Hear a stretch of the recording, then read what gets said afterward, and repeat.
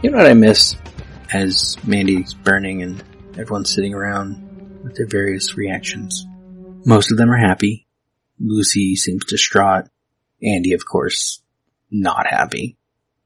But he has fake teeth in his mouth and some barbed wire, and his girlfriend / wife / sister / mother, daughter, friend, roommate.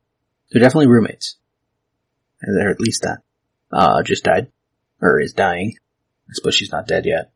As minute 61 begins. But what I miss right now, Jeremiah's Spock robe. That was a good look for him. Made him look more like an alien. Then it made sense that he's a freak. Now he's just out there in like jeans and no shirt. And I just, it's not right. Oh, the body has stopped moving. She might be dead. Oh, we can see a mouth. That was cool. Yeah. I had to skip back. You could see the mouth through the ripped bag. That was nice. Then reaction shot from Andy, because we had to see that again. Altogether, all of his reaction shots are maybe like a minute of screen time, 2 minutes maybe. Relatively easy to film.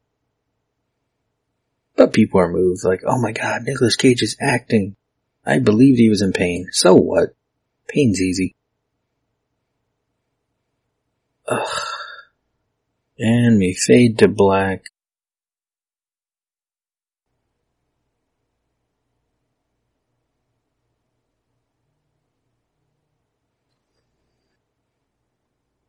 Yeah, so that minute was 8 seconds of Mandy's head. And 52 seconds, well, we faded out at the end, but 52 seconds of Andy.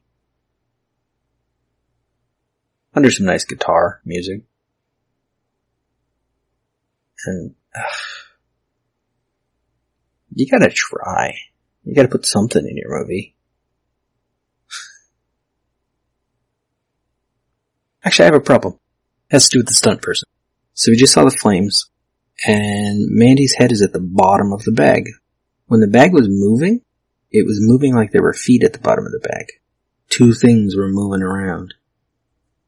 If those were her arms, they'd now be dangling below the head. The shape would be more obvious.